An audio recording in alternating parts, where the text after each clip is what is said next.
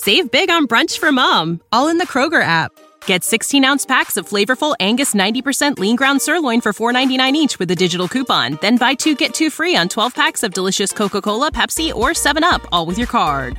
Shop these deals at your local Kroger, less than 5 miles away. Or tap the screen now to download the Kroger app to save big today. Kroger, fresh for everyone.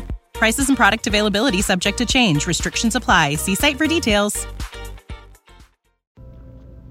Kings 4. Solomon's officials. King Solomon was king over all Israel, and these were his high officials. Azariah the son of Zadok was the priest. Elihoreph and Ahijah the sons of Shisha were secretaries. Jehoshaphat the son of Ahilud was recorder. Benaiah the son of Jehoiada was in command of the army. Zadok and Abiathar were priests. Azariah the son of Nathan was over the officers. Zabud the son of Nathan was priest and king's friend. Ahishar was in charge of the palace, and Adoniram the son of Abda was in charge of the forced labor. Solomon had 12 officers over all Israel, who provided food for the king and his household. Each man had to make provision for 1 month in the year. These were their names: Ben-Hur in the hill country of Ephraim, Ben-Deker in Makaz, Shalbim, Beth-Shemesh, and Elon Beth-Hanan, Ben-Hesed in Eribath. To him belonged Soko and all the land of Hepher. Ben-Abinadab in all Nephath Dor. He had Tephath, the daughter of Solomon, as his wife.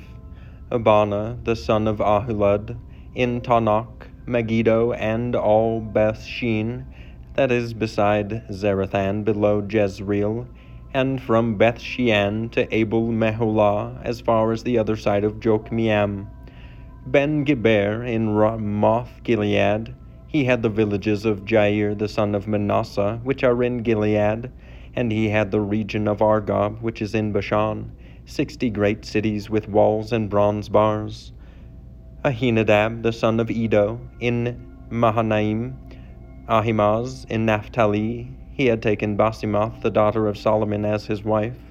Abana the son of Hushai in Asher and Baloth. Jehoshaphat the son of Paruah in Issachar. Shimea the son of Elah in Benjamin. Geber the son of Uri in the land of Gilead, the country of Sihon, king of the Amorites, and of Og, king of Bashan. And there was one governor who was over the land. Solomon's wealth and wisdom. Judah and Israel were as many as the sand by the sea. They ate and drank and were happy. Solomon ruled over all the kingdoms from the Euphrates to the land of the Philistines and to the border of Egypt. They brought tribute and served Solomon all the days of his life. Solomon's provision for 1 day was 30 cores of fine flour and 60 cores of meal, 10 fat oxen and 20 pasture-fed cattle, 100 sheep, besides deer, gazelles, roebucks, and fattened fowl.